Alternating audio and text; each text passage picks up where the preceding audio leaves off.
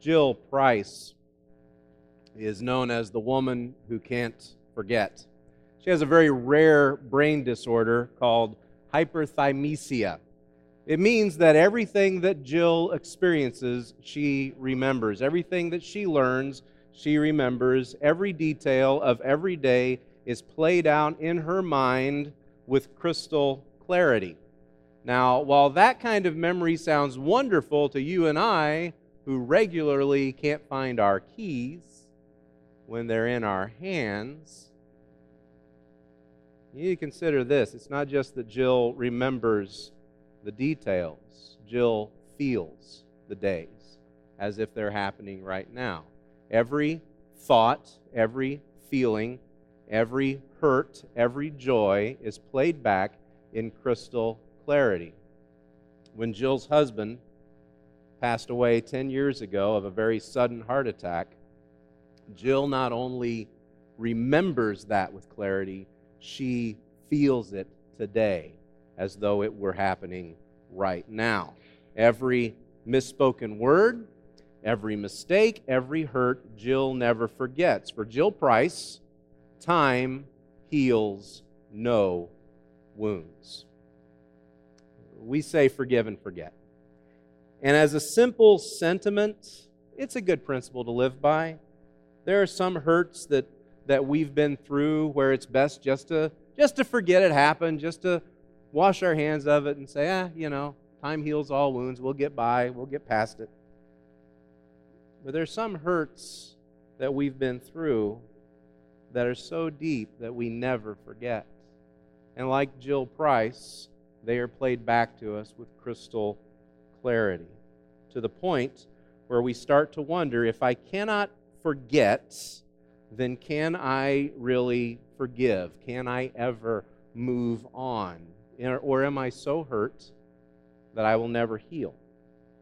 I preached at a church many years ago, and the members came to me after I'd been there for a few months. I'd been preaching on forgiveness, and the members came to me with some concerns because it seems that the previous preacher had taught them, listen carefully, he had taught them that if you have not forgotten, then you have not forgiven. And if you have not forgiven, then God cannot forgive you. There's a lot of problems with that line of thinking. First of all, let's just get this out in the open. The Bible never says forgive and forget. It's not in your Bible. You're not going to find a page that has forgive and forget in it. God did not design you to forget. God gave you a brain and a memory so that you could learn and you can grow. And when people do start to forget things, we realize there's a problem, that something's not working right. What we might need to do is learn how to use our memories to further God's grace. We're going to be in Ephesians chapter 4 today. I'd encourage you to turn there, Ephesians 4, verses 25 through 32. If you're using, there's Bibles there in the seats in front of you. If you're using one of those, it's on page 978. Before we get into the text itself, I want you to notice how Paul begins this passage. He says in verse 25, therefore, having put away falsehood. So we have to stop right there and go, whoa, wait. I mean, there's the word therefore, right? And so, of course, we have to stop and see what it's there for. And he says, having put away falsehood. So we're already beginning with completed action. So what's caused this change? Why has a change taken place? Why have we put away falsehoods? I wanted to back you up to Ephesians 4, verse 17, where Paul says, now this I say and testify to the Lord, that you must no longer walk as the Gentiles do in the futility of their minds. They are darkened in their understanding, alienated from the life of God because of the ignorance that is in them due to the hardness of their hearts. They have become callous and have given themselves up to sensuality, greedy to practice every kind of impurity. But that is not the way you learned Christ, assuming that you have heard about Him and were taught in Him, as the truth is in Jesus, to put off your old self, which belongs to your former manner of life and is corrupt through deceitful desires, and to be renewed in the spirit of your minds, to put on the new self, created in the likeness of God in true righteousness and holiness. The call is to put off our old self that not only sins, but that self that holds on to our hurts, and instead to put on Christ. What's that going to look like? What's it going to look like to put on Christ in here, in our hearts?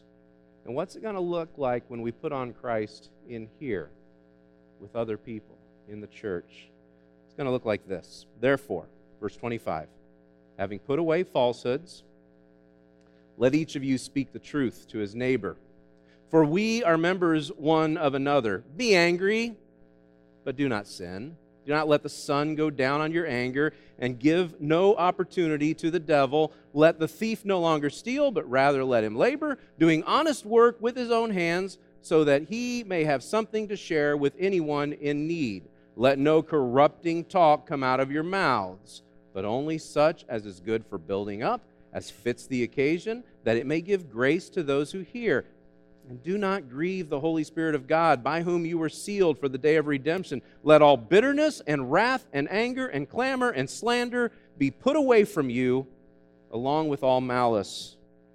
Be kind to one another, tender-hearted, forgiving one another as God in Christ forgave you.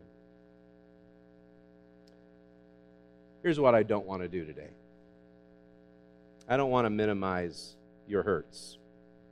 I don't want to tell you that the things that hurt you, the things that you struggle to forgive, aren't really all that bad, because I am sure that they are. I don't want to tell you to suck it up. I don't want to tell you to get over it. What I'm here to tell you is be kind to one another, tender-hearted, forgiving one another as God in Christ forgave you. And I want you to know that that verse would not be in the Bible if it were not possible for you to do it. It would not be in the Bible if it were not possible. God is not sitting up in heaven with his notepad writing the Bible and saying, "This'll tick him off. Just let him try." God knows that you can do this. It's possible. You can forgive. You get that, right? And I want you to know that God wants you to forgive. God wants you to forgive and never forget. God wants you to forgive and never forget. He did not design you to forget. He wants you to remember. In fact, we have to remember. We have to remember because forgiveness is a choice. There's probably no one in our present day who has written as much about the subject of forgiveness as Timothy Keller. Timothy Keller refers to forgiveness as an act of a form of voluntary suffering. Forgiveness is voluntary suffering. I want to read a quote to you from his paper on serving each other through forgiveness and reconciliation. Keller says, "When someone seriously wrongs you, there is an absolutely unavoidable sense that the wrongdoer owes you. The wrong has incurred an obligation, a liability, a debt. Anyone who has been wronged feels the compulsion to make the other person pay down that debt.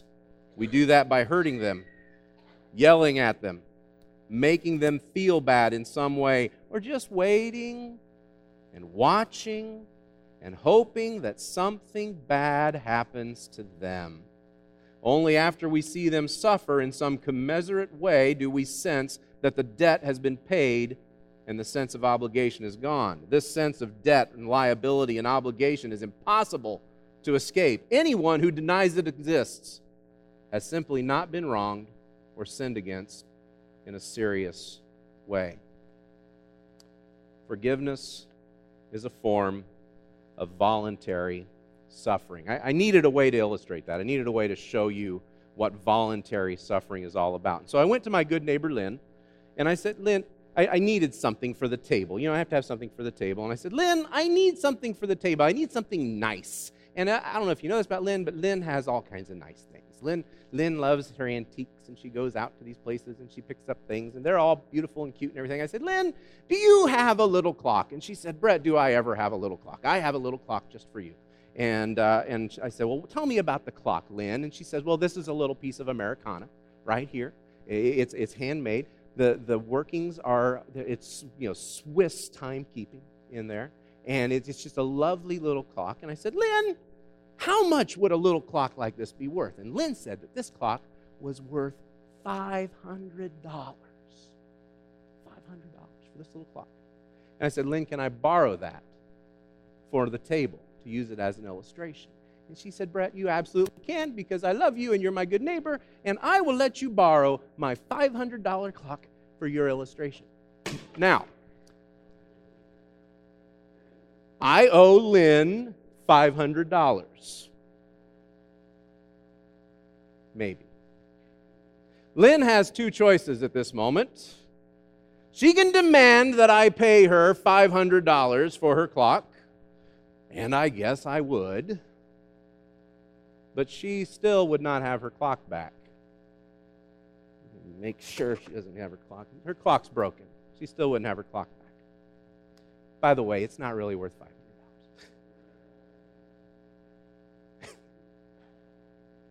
Not now, no. So I could give Lynn $500 for her clock, but she's still not going to have the clock back. And if I do that, the debt still exists. The debt is on me, right? I have paid it. The debt exists because now I don't have $500 now. Or Lynn could decide to forgive the debt. Now, if she forgives the debt is gone. She still doesn't have the clock. But I no longer am burdened with that debt. That debt is gone, and she absorbs the debt to herself. That is forgiveness. That's what forgiveness is. When you choose to pay the debt for someone else, that is a form of voluntary suffering. Forgiveness is a choice. Whether it's the choice that you and I make to forgive each other, or whether it's the choice that God makes to forgive us. And I think this is where we get confused with the whole forgive and forget thing. We love to read scriptures. We read scriptures like Jeremiah 31:34, where God says, "For I will forgive their iniquity, and I will remember their sins no more." We love scriptures like that, and we love to say things like, God doesn't remember my sins. We go back to the Psalms. As far as the east is from the west, so I have separated your sin from myself. I have forgotten your sins. Does God really forgive our sin or forget our sins? Does He really forget our sins? We have to understand the nature of God. The nature of God never changes. God cannot change His nature. God is who God is, and we trust that He is always the same yesterday, today, and forever, right? He's always the same. God's nature never changes. One of the things about God's nature that we know is God is omniscient, that He is all-knowing. He knows everything. So for God to say, I suddenly don't remember what you did last Friday night at 9:30, or who you were with, or where you went, that's not in keeping with His nature. We've got a problem there. Somehow we have to reconcile those two things. And the truth is, when it says God forgets our sin, it's not the kind of forgetting where you've lost your keys or that you don't remember someone's name. It's a legal term. It's a legal understanding of forgetting. It is actually saying God has chosen not to hold your sin against you. We take it up to modern courts and we would say, the evidence of your sin is inadmissible. It is not going to be heard in the courts of heaven. God will not allow your sin to be evidence against you. In fact, He says so in 2 Corinthians chapter 5, verse 19. Paul writes, in Christ, God was reconciling the world to Himself, not counting their trespasses against them, not holding our sins against us. That is God's choice. And forgiveness is our choice also. It's not automatic. There's not a switch that you can flip on your heart and suddenly say, now I am a forgiving person. But since we've decided to put on a new self in the likeness of God, our choices change. Paul says in verses 25 through 27, "Therefore, having put away falsehood, let each of you speak the truth with his neighbor, for we are members one of another. Be angry and do not sin. Do not let the sun go down on your anger, and give no opportunity to the devil." Some of you are angry. Some of you are angry because you've been mistreated, because someone has said something about you or done something to harm you, and you are angry about it, and you should be angry. In fact, it's a command right there. If you are not angry over some things, that's a sin. It's a sin for you to not be angry. What are you going to do with that anger? If that anger draws you away from the likeness of God, then you need to check it. You need to control it, and you need to choose forgiveness. And I'm going to tell you, it's not something you're going to do one time and flip a switch and you're going to forgive. You're going to do it every day. You're going to do it multiple times a day. You are going to have to choose forgiveness over and over again, which is why you can't forget. If you could forget the hurt, you wouldn't need to choose to forgive. And so we forgive and we remember. And we remember so that we can see the changes that God brings. We remember the hurt so that we can see the changes and the growth that God brings to us and to other people. One of the things I've always tried to emphasize to you is that forgiveness is something you do for yourself. You don't forgive for that other person. You don't forgive because that person deserves it. There's a lot of people out there that don't, okay? You're not forgiving because they deserve forgiveness. You're forgiving because you need to, because for you to hold on to those hurts, it's not good for you. Sometimes that person that you're not forgiving, sometimes they've been long dead. And your unforgiveness, it's not making them any deader, okay? It's not making them any worse. It is making you worse. It's been said many, many times. I don't know which preacher said it first, so I'm just going to say it was me. To not forgive is like drinking deadly poison and expecting the other person to die. To not forgive is to take in poison into yourself and expect the other person to die. It's not about them. It's about you. It's about your heart. It's about what's best for you. And what's best for you is to not hold on to those hurts. We also have to remember that forgiveness itself is not the goal. The goal is restoration. The goal is wholeness. The goal is healing. If you choose to forget, then you forget the goal. You forget that your pain has a greater purpose, that there's a purpose behind it. Go back to 2 Corinthians 5 again, verse 19. In Christ, God was reconciling the world to himself, not counting our trespasses against us, and entrusting to us, entrusting to the church, the message of reconciliation. How would we know we're doing our job if we forget? How would we gauge change and reconciliation in ourselves or in others if we simply forget? Paul says in verses 28 and 29, "Let the thief no longer steal, but rather let him labor, doing honest work with his own hands, so that he may have something to share with anyone in need." You see the change that happens there? And then he says in verse 29, "Let no corrupting talk come out of your mouths, but only such as is good for building up, as fits the occasion, that it may give grace to those who hear." You realize there is no guarantee that the person that you forgive will ever change, right? You realize that? There's no guarantee that the person that you need to forgive is ever going to change, but there is no promise that you will ever change if you don't forgive. To quote Tim Keller again, God's grace and forgiveness, while free to the recipients, are always costly to the giver.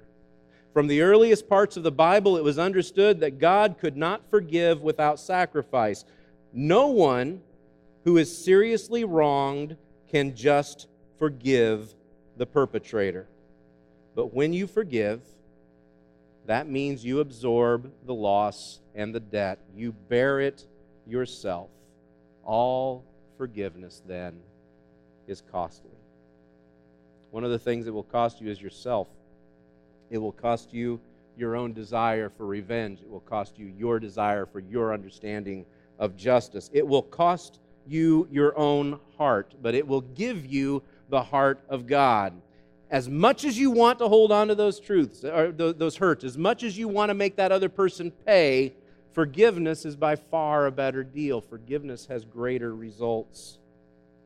To just forgive and forget is to cut yourself off from the work that God is doing in you. It denies His ability to redeem your hurts, to change the story of your pain.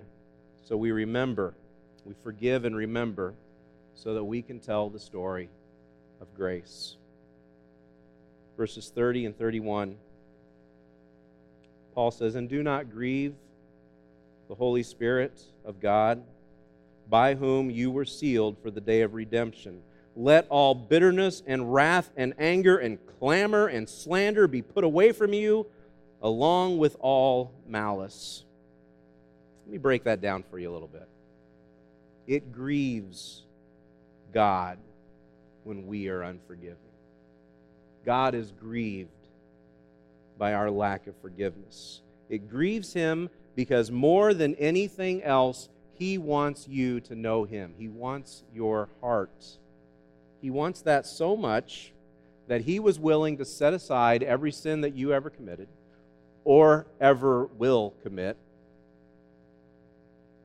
And He did the work of voluntary suffering, paying your debt by sending His Son to the cross, all in a desire to reconcile you to Him so that you might know His heart, so that you might know His grace. And when we determine that our hurt is too big, when we determine that our hurt is too raw, too big for us to let go of, then we have decided that our hurt is more important than the grace of God. His grace in our lives and His grace in the lives of the people who have hurt us. God wants you to fall so in love with His grace that you will accept nothing less for anyone else. Can I say that again? God wants you to fall so in love with His grace that you will accept nothing less for anyone else. There's nothing easy about that. There's nothing easy about going to the cross. This is what I've come to believe. This is what I've come to understand.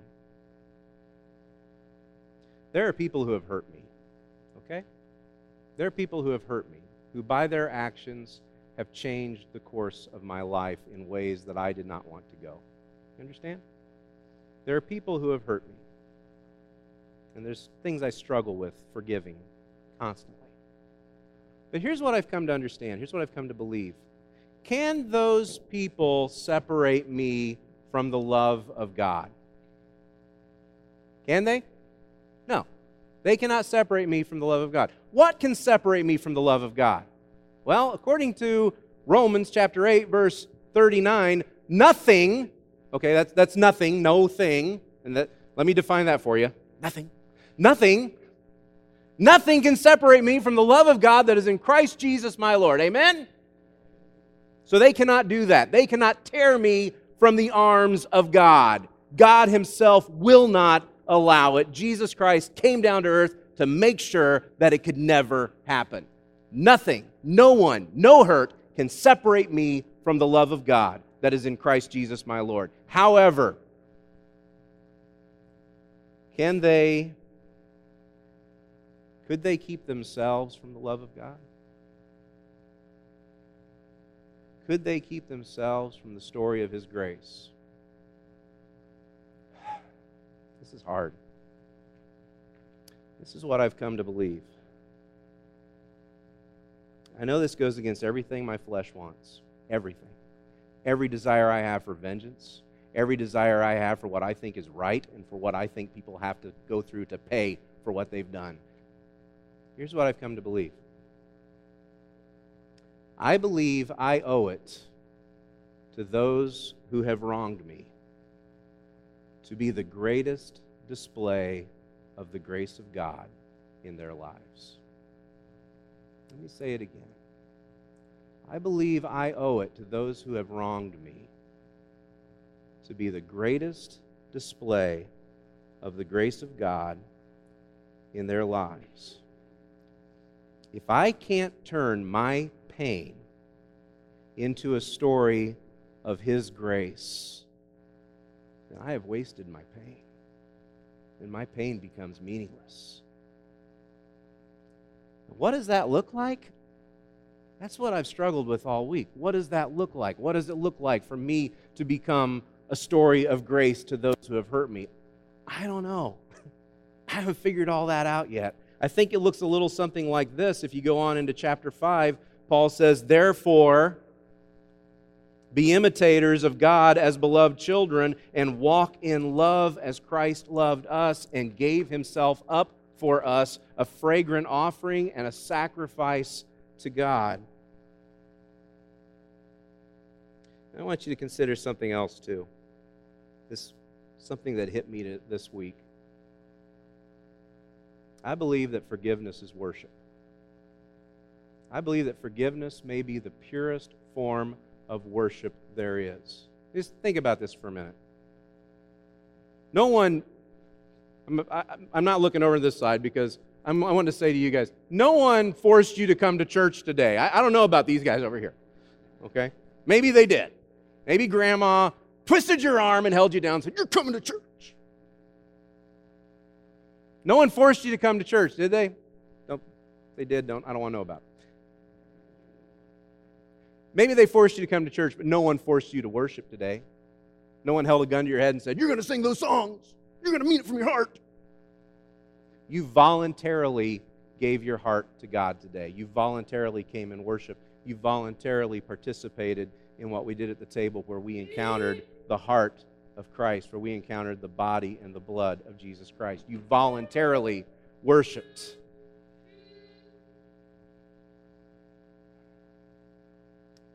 When you voluntarily give your heart over to His grace, you meet His heart. The floor of heaven drops out. The ceiling of the church opens up, and we are united with the heart of God. You meet His heart, and your hurts, your pains, your loss are transformed into the story of His amazing grace. What about when the one you can't forgive is yourself? What about when the one you won't forget about is yourself? What about for those of you who have decided that you cannot forgive yourselves for what you have done? I want you to consider this. Whose approval are you more concerned about? Are you more concerned about your approval of yourself or God's approval of yourself? Whose opinion are you more concerned about? Your opinion or God's opinion? Because God has already said that evidence against you, those things that you know you did, those things that you have lived with, those are inadmissible. We are not going to bring those back to court again. They cannot be entered in as evidence against you. When you become more concerned about your approval of yourself than God's approval, you have become your own idol. You have worshiped your opinion more than God's heart. Why would you drag that stuff back up into court over and over again? Forgive and never, ever forget. Never forget the choice that God made for you, the choice to pay your debt. Never forget the change that He is bringing to your life to mold you into His image, and never, ever forget that the story of His grace is not finished yet. It's not finished for you. It's not finished for that one that hurt you. Never forget that. Sometimes I'm concerned that we make promises that we can't keep. And if I, as your preacher, have ever made promises I can't keep, I apologize. I'm sorry. Healing doesn't always mean that the pain goes away. Healing doesn't always mean that the hurt is gone. We like to think it is. We like to say it will, but reality and experience has told us otherwise. Sometimes the hurt doesn't go away. We have a great promise for heaven, though, don't we? In Revelation chapter 21, we have this promise that God will wipe every tear from our eye, that there will be no more pain or sorrow or crying or weeping or anything, no more hurts, because the old order of things will be gone. And we love that. We hold on to that. That's heaven. Healing doesn't always mean the pain goes away here. More than healing, more than forgetting, God wants to redeem your hurts. And He wants to turn your pain into a story of His grace.